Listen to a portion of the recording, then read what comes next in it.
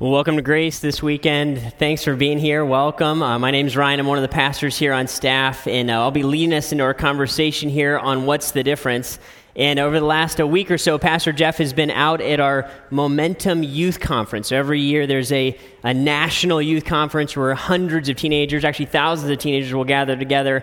And Pastor Jeff helps to lead that, and so he's been doing that with our youth, and they are just wrapping that up this weekend. So I'll be with you again this week as we talk about what's the difference. And we have been in this series over the last handful of weeks and really asking the question, what's the difference between really the core message of Christianity, right? If you had to boil down the message of Christianity, boil down the Bible and what Jesus was really trying to communicate, you would walk away with a message called the gospel, right? And the gospel literally means good news.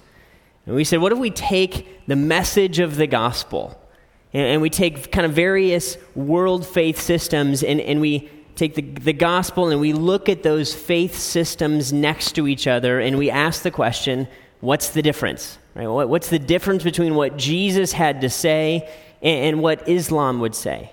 Right? What's the difference between what Jesus had to say and maybe what Mormonism or Jehovah's Witnesses or what Catholicism would say? Right? What's the difference between what biblical New Testament Christianity communicates through the message of the gospel and kind of the rest of the world? What would they communicate? And so our heartbeat with this series is certainly not to be offensive. Or I think if you're around here in any way at Grace, we try to do everything with gentleness and respect. However, we do want to be clear. We do want to be clear that what Jesus has spoken to us, right, through the message of the Bible is a unique message.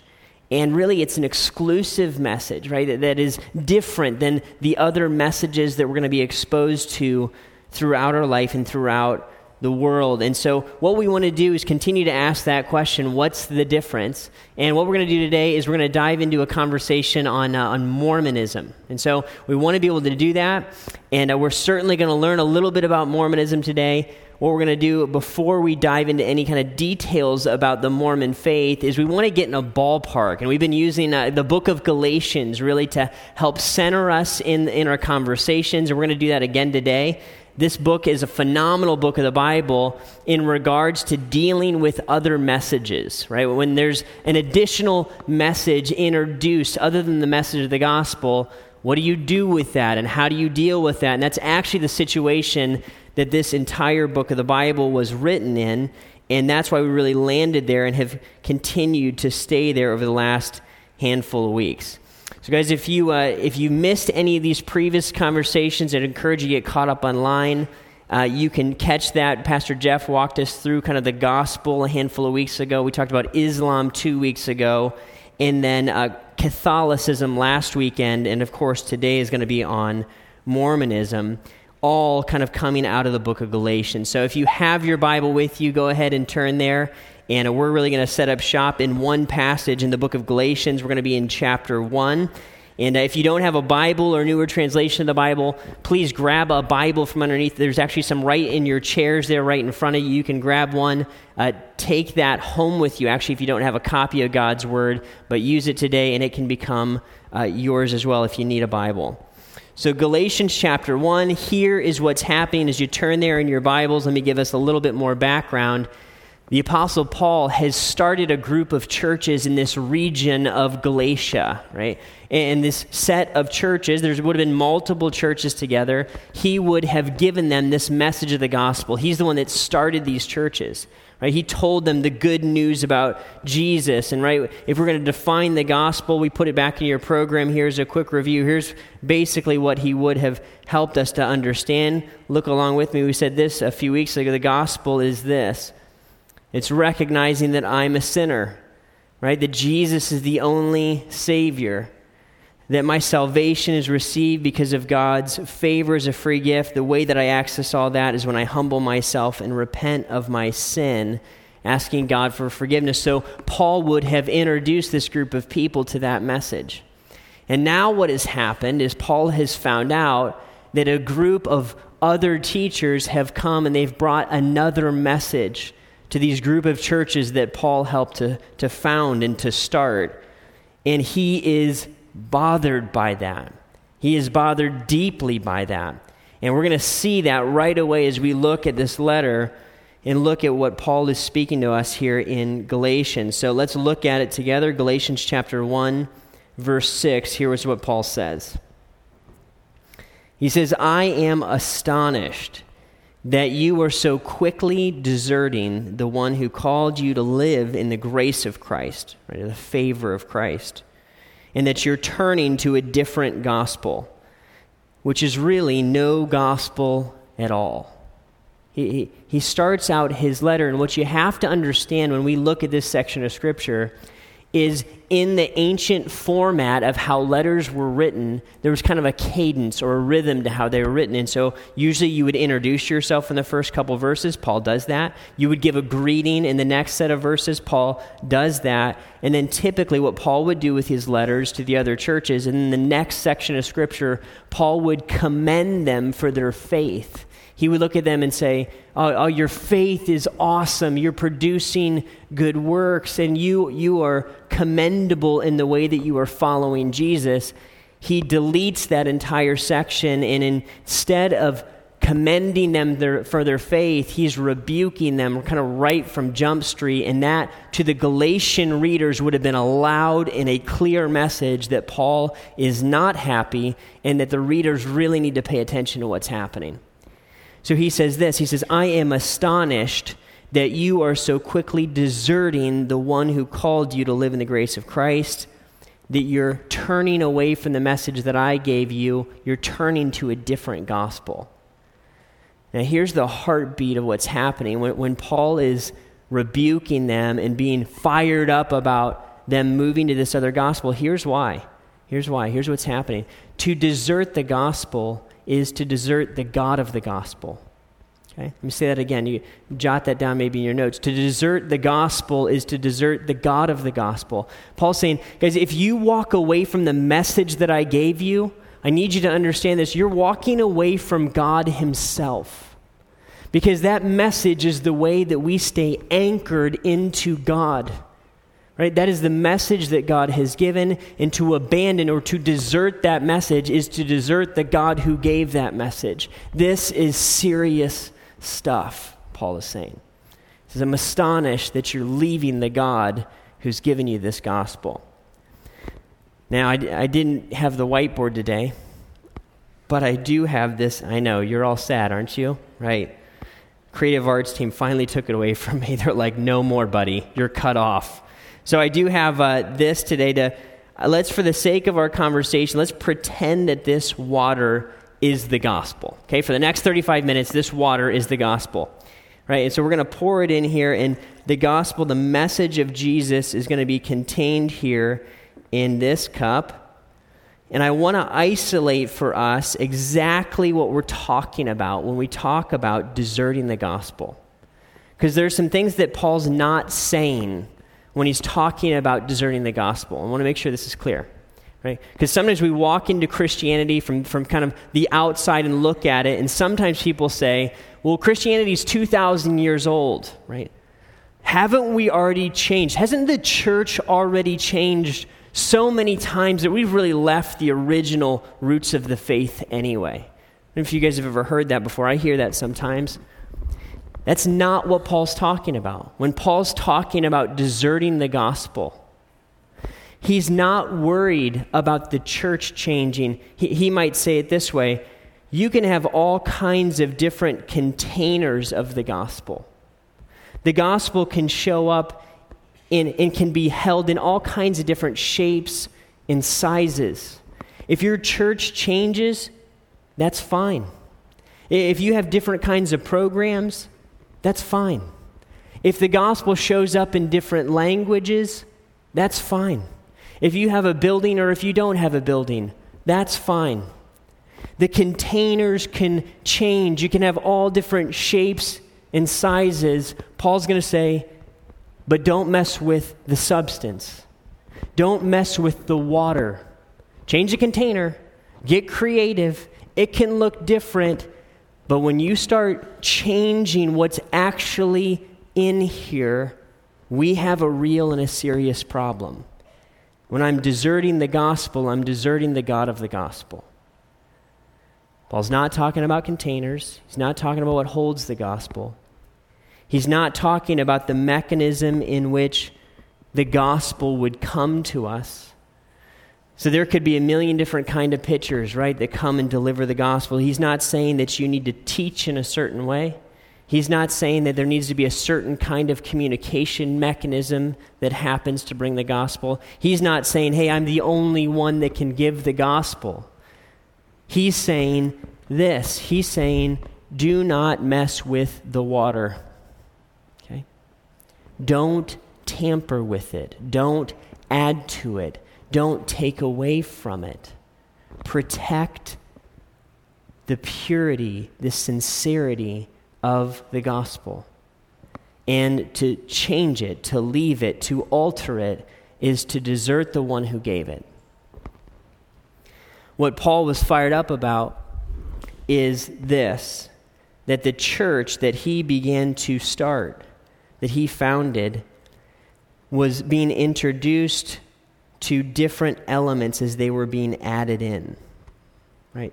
Somebody came along and they began to add in additional pieces to the message of the gospel. Here's the tricky part. Jesus was still a part of it, right? Jesus still showed up in the message, but there were other things that were showing up as well. And what Paul would point into and lean into is say this: if you begin to add additional elements to the gospel, you change the very thing that it is. It becomes something different. And Paul would say that's a problem. We have a fundamental issue if we begin to change this. Now, I'm pretty sure if we went and asked 100 people, what's in this cup, I'm pretty sure they would say what? What would they say? All at once, I want to hear you guys say this. What's in this cup? Do it with me. 1, 2, 3, on the count of 3. What's in this? You guys are awesome. That was fantastic. Okay, now, on the count of 3, tell me what's in this cup. This is going to be fun. 1, 2, 3. What's in this one? Tea. Fantastic. You guys are geniuses. I love it. Okay? We all know that, right? If I went to a restaurant and I asked for water and you brought me this, I would be like, clearly we have a problem, right? This is an issue. Now, here's where this gets tricky. If I show up and I have an agenda where I want to make my message seem like the gospel, if I have an agenda where I want to make this water, I might pursue a line of reasoning that might look something like this. What's the big deal? What's in this cup is 98% of what's in this cup. Right? They're both filled with water. What's the big deal? All I did was add a little bit of a tea bag. It's basic. They're both water. They're basically the same exact thing. Don't be so narrow-minded. Don't be so judgmental. These are water. Oh, it's all the same. Right? How quickly and how easily and how persuasive would it be if everybody, right, if 1,000 people begin to say that this is all water and you launch some arguments that these things are basically the same, pretty quickly you look and you say, oh, I am convinced, that this is water. Even though it's become something fundamentally different. It's become tea. We all know that. 5 minutes ago, we all knew it was tea. Now, you get a little more creative, add a couple other things. I got some Drano here. This is fun. It's just so fun to play with things on the stage. Here we go. Okay. Right, I added a little more Drano than I wanted to. That's okay. Let's say we change the consistency of these two cups by like 5% total. I just added a little bit of Drano. Just a little bit, right? Now, what I've done is I've added tea and Drano to this cup. What I've done is I've changed this from water to Drano tea. Do you see the difference? Now watch how this works. If I go to drink this, you're all fine, right? I go to drink this, you should stop me, people. You were going to let me drink it, weren't you? I know who my real friends are now. They're two fundamentally different things. A few little additives, a few extra ingredients. Boy, we change the whole thing. It's a completely different message. This is what Paul was talking about. This is why Paul was fired up. As he looked at the Galatians, as he interacted with the Galatians, here's what he said. Look in verse 7. He says, hey, this is no gospel at all. This is not good news, what is being brought to you. He says, evidently, some people are throwing you into confusion. Listen to this phrase. They're trying to pervert the gospel of Christ. But even if I come back to you or an angel from heaven should preach a gospel other than the one we preach to you, let them be under God's curse, he says. As we have already said, so now I say it again, if anybody's preaching you a gospel other than what you've accepted, let them be under God's curse. That phrase, under God's curse, would basically be this: let them be damned. Let them be damned. Why? Because I'm introducing death to people. I'm leading people away from life, away from the true gospel, to a message that is false. This one leads to life. This one leads to death. If you are introducing this message, you're introducing a message of death to people. You are hurting and you are harming people. Let them be under God's curse. He goes on, he says, he realizes that this is not a popular thing to say. It was not popular in Paul's day. It is not popular in our day.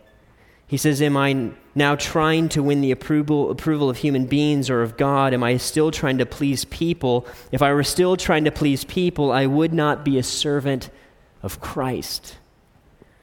Paul realizes the gravity of what he's saying. The gravity of what he's saying is that this message alone is the true message of life. To alter this in any way, shape, or form is to move away from life, and it becomes a message of death. It becomes a false gospel. Now, about this time, we're all asking the question, so what about Mormonism again? Where does it show up? And ironically, it's a perfectly fitting conversation for us, right? In verse 8, it says, even if we are an angel from heaven should preach a gospel other than the one we preach to you, the Mormon church came into existence actually directly from an angelic vision that a man named Joseph Smith had about 200 years ago. So I'm going to take you guys on a crash course on Mormonism. Are you ready? Are you ready? It's going to be a crash course on Mormonism. We're going to talk about this. I'm going to give you a couple minutes of history, and then I'm going to give you a couple minutes on what the Mormon church believes today. We want to get our hearts and minds around this. But you got to buckle up because we're going to cover a lot super duper fast. Okay, so stay with me. Here's how this worked. Here we go. The Mormon church began about 200, not even quite 200 years ago, early 1800s. Here's what was happening. A young man named Joseph Smith was in a religious culture called the Second Great Awakening. So he's part of a large family. That large family would have seen major awakenings within the church where lots of people were coming to know Jesus. There were different denominations, however, different churches is how that would have felt. And their family was divided over which church to be a part of, which was the true church. Joseph Smith, as a young man, was tormented by that. He didn't know which church to be a part of. As a teenager, he was wrestling with that question. He watched division play out in his family as they were trying to figure that out. And what happened is this. Joseph Smith claimed that he would have a vision of both God the Father and Jesus Christ, both in bodily form. He would ask them the question, which is the true church? He claimed that they answered back to him, all the churches are an abomination to me. Joseph Smith, I want you to go start a new church and restore the original intent of my heart for the church. Joseph Smith, as a young man, would wait a couple more years. He would have another vision. He would have a vision of an angel named Moroni. You can check all this history out on your own. Moroni would tell Joseph Smith this. He said there's going to be some golden plates. On those golden plates is a language called, that they would claim it this way. He claimed that he had this vision with Moroni, and on the golden plates would be the language of reformed Egyptian hieroglyphics. A few more years later, Joseph Smith would claim to have found these golden plates. He claimed that he would translate these golden plates into the Book of Mormon. He used a complex system to do that. And in that Book of Mormon then would become, according to his claim, additional revelation from God, and that he believed that he would go start really a new trajectory that he believed was the true church of Jesus. We would know the Mormon church now is the Church of Latter-day Saints. You might hear it that way today. What happened then is Joseph Smith would have additional visions. He claimed that John the Baptist appeared to him and gave him the Aaronic priesthood, which is a whole complex thing, right? So he would have multiple visions. He would claim to have these visions. He would interact with really divine or angelic beings, and they were telling him to go start something else other than the message of the gospel given directly in Scripture. Here's what would happen historically. Joseph Smith began a little group, kind of started a fledgling church. They would move, the fast forward version is they would move to Ohio. They would then move to Zion, Missouri. And then they would land in a place called Nauvoo, Illinois. And here's kind of how it worked. Everywhere they went, there would be kind of be marked by tension, accusation, and really scandal. It's frankly how it played out. And in Nauvoo, where they would ultimately land, here's what happened. As they kind of got kicked out of each place and had to continue to flee as a fledgling movement, here's what happened as they set up camp in Nauvoo. Joseph Smith claimed that God revealed to him that polygamy was God's will for humanity, right? So having multiple wives. And so that polygamy would be practiced among the leadership of the Mormon church. More scandal ensued. The printing press, the print media would kind of print and expose some things about the Mormon church publicly. Joseph Smith was infuriated by that. He and some followers vandalized the printing press. They were arrested for that. Joseph Smith was put in jail, and a mob that was very upset with Joseph Smith would ultimately kill him because of all that was happening. That would end Joseph Smith's life. His second in command, Brigham Young, would pick up this fledgling movement. He would move them out of the United States because they were unable to function within the country of the United States, and he would move them to Utah. Utah was not a state yet. It was not part of the Union. And so he would move them to Salt Lake City. Their hope was we set up shop here. We kind of become a people waiting for Jesus to return, and we establish the kingdom of God on earth, and then Jesus will come back. That's kind of how it all got started. That's the history of it. Right? So the authority of the Mormon church rests on Joseph Smith's vision, claimed to be vision of these divine and or angelic beings telling him to pursue a different message. Okay, you guys still with me? Okay, good. All right, great job. It's a lot of information really, really fast. Let me give you the 5 differences that they're going to show up. These are kind of the summary of the main teachings of Mormonism here in a few quick minutes. So here's 5. I'm going to run through them super fast. Just want to give you guys an idea of what's happening. Number 1 is the Mormon church has developed over the last 150 years or so. They have developed different scriptures. That's the first thing. It's going to be a difference. Different scriptures. So what I have here is the Book of Mormon, something called Doctrine and Covenants, and Pearl of Great Price. So those would be 3 different works that the Mormon church would lock into. And here's how they would view it. They believe in the King James only, King James Version of the Bible only, and here's how they would say it. We believe in the King James Bible where it is accurately translated. So basically, the lens they would view the Bible through, the King James only version of the Bible, is through the grid of their Mormon doctrine. Okay? That's the best way to understand it, or the clearest way to understand it.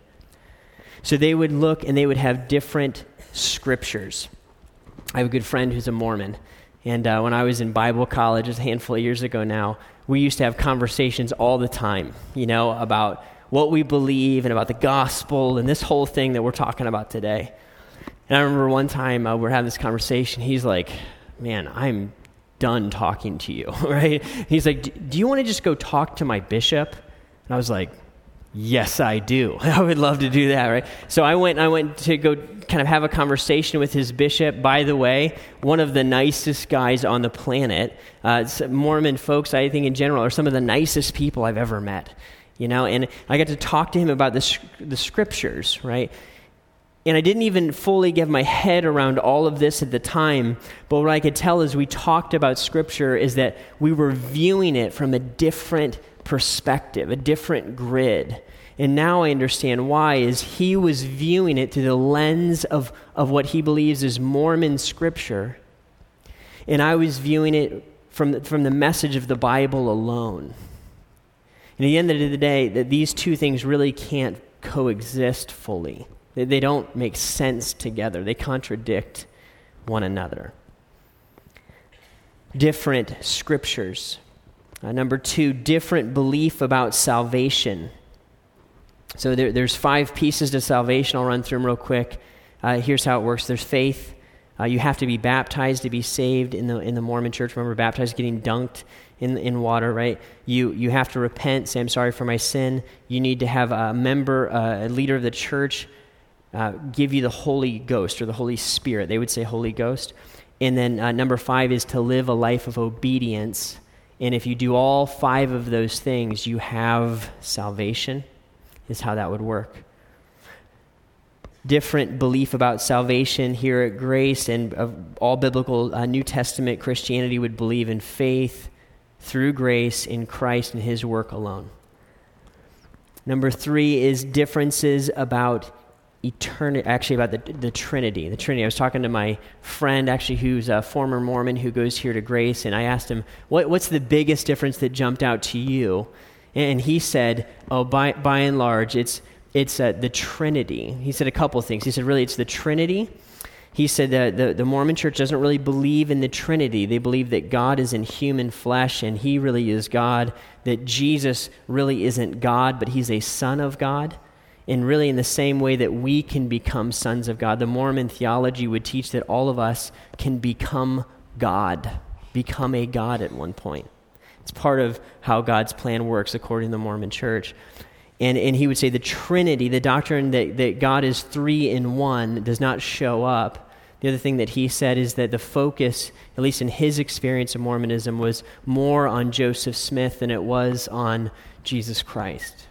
So Jesus would show up, but more and more the focal point was on Joseph Smith. Different beliefs about the Trinity, different practices. If you ever hear about people being baptized for the dead, here's how that would work in the Mormon church. Because they believe you have to be baptized to be saved, you can be baptized for your ancestors in the Mormon church, and they believe that gives people a chance to have salvation. Ultimately, number 5, it's a different gospel. It's a different message. There's your 5. Different scripture, different belief about salvation, different belief about Trinity, different practices, and different gospel. I want to make sure this is clear as well, too, before we move on. The Mormon church, the Church of Latter-day Saints, does not believe in polygamy, does not practice polygamy any longer. I want to make sure that's crystal clear because that's an area of controversy. They believe that has ceased. When we talk about Mormonism in Christianity, it's important for us to realize there is a fundamental difference between these two messages. There's a difference between the message of what Jesus gave and the message that Joseph Smith brought to the world according to the revelations that he claimed to have. They're two different things. Mormonism is not a denomination of Christianity. It's a different gospel. It's a different thing. And here's the thing.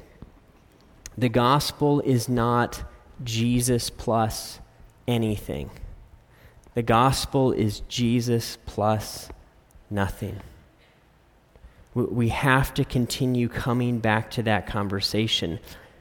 Just because there's a little bit of Jesus in something does not mean that it is the pure, untampered with message of the gospel. Because here's the thing, Jesus is going to show up in Mormonism. And by the way, this is true of Mormonism, but there's a temptation to see this difference all over the place where we could look and say, Jesus plus anything is the gospel. And I want to make sure we're crystal clear. Just because a little bit of Jesus is in it does not mean it's the gospel. Just because Jesus shows up in a business proposal, they prayed one time, I think it's legitimate. I think it's the real. That does not necessarily mean that it's the real message. It doesn't mean they believe it's the real message. By the way, in the Galatian church, Jesus was a part of this false message that Paul was talking about. The message of the gospel is Jesus plus nothing. And I have to get a hold of that, and the reality of that is this. When I say Jesus plus nothing, I have to realize that I'm excluding all of the other messages as valid, leading to eternal life. I'm saying something that is true, and I'm saying something that is false. And I realize that in our day and in our time, that is very challenging to do, and it's very offensive. We need to always do that with gentleness and respect. The landing place for us has to be that I own this message.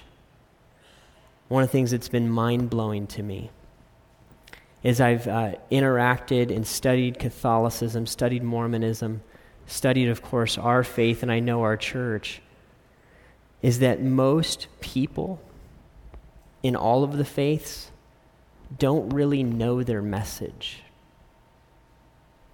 They don't really own their message. And they look at these two and they basically say they're the same thing. They're 98%. But we recognize that they're different. The reality is one leads to life and one is incredibly harmful to me. So what do I do with this conversation? How do I walk away and take this into action?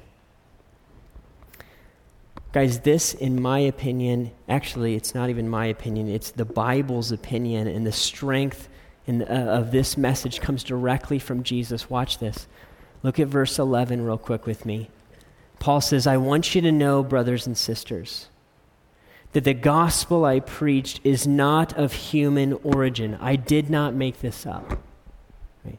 I did not receive it from any man, nor was I taught it. Rather, I received it by revelation from Jesus Christ. Paul's going to say, the message that Jesus has given us is made valid because Jesus rose from the dead.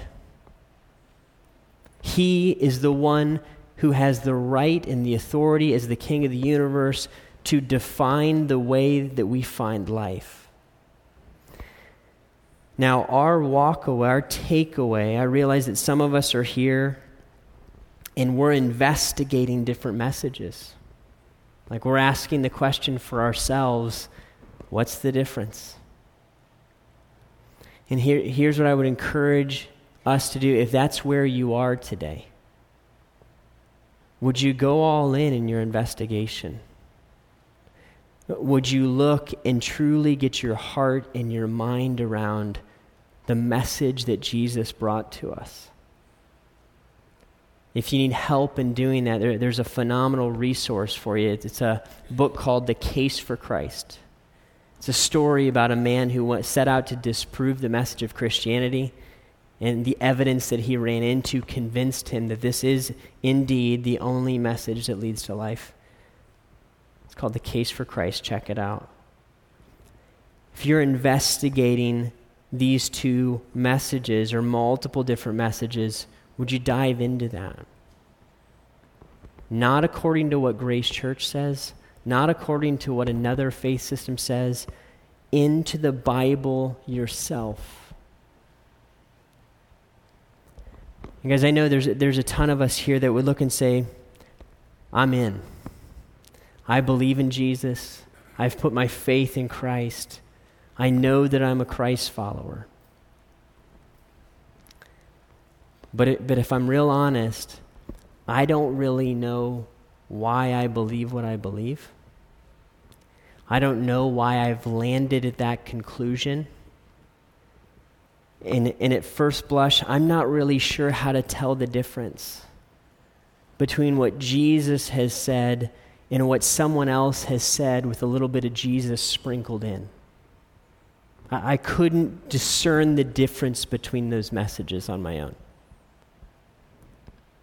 Because if that's where you are, would you make it a project to take full ownership of your faith? I think that has to be what Paul's driving at, is he's looking at the Galatians, he's saying, guys, you can't tell the difference. That's why you're confused.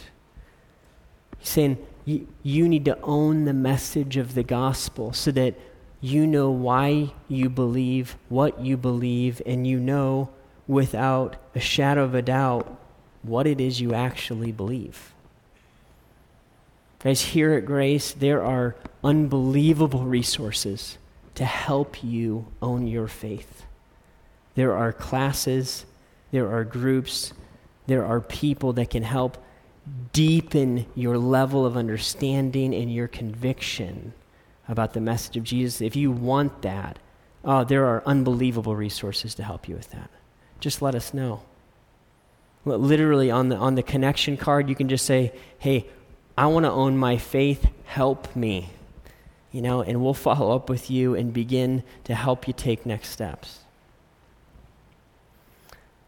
Guys, for the rest of us, if we believe this message is true, we believe what Jesus said, and we really love people,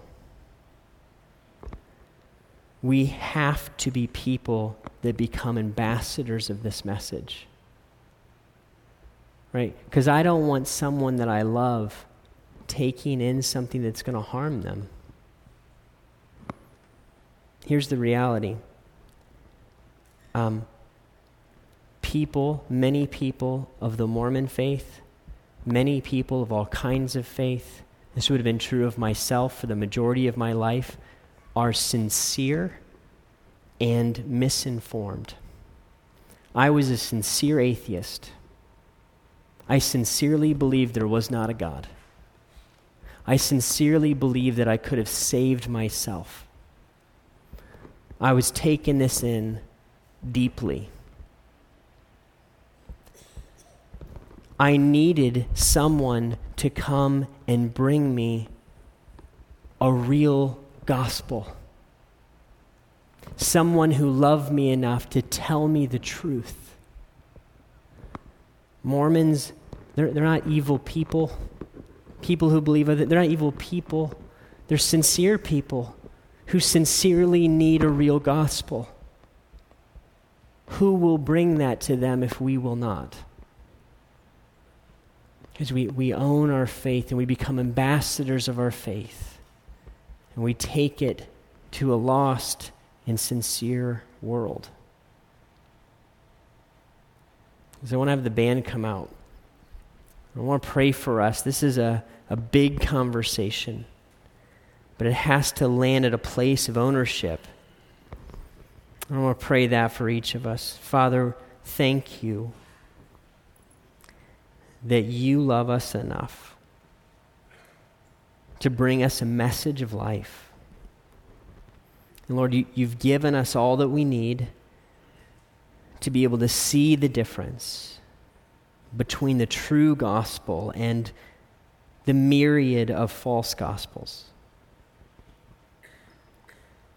God, would you put within us a fire to own our faith deeply, to be people that know what we believe and to know why we believe it, and to be compelled out of sheer love and compassion to communicate that message to a world around us. Or would you burn that into us today? Grow our faith, Lord. Deepen our conviction. Make us people who own your message as deeply as you do. We love you, Lord. We love you, Jesus, and we trust you today. It's in your name that we pray, Christ. Amen.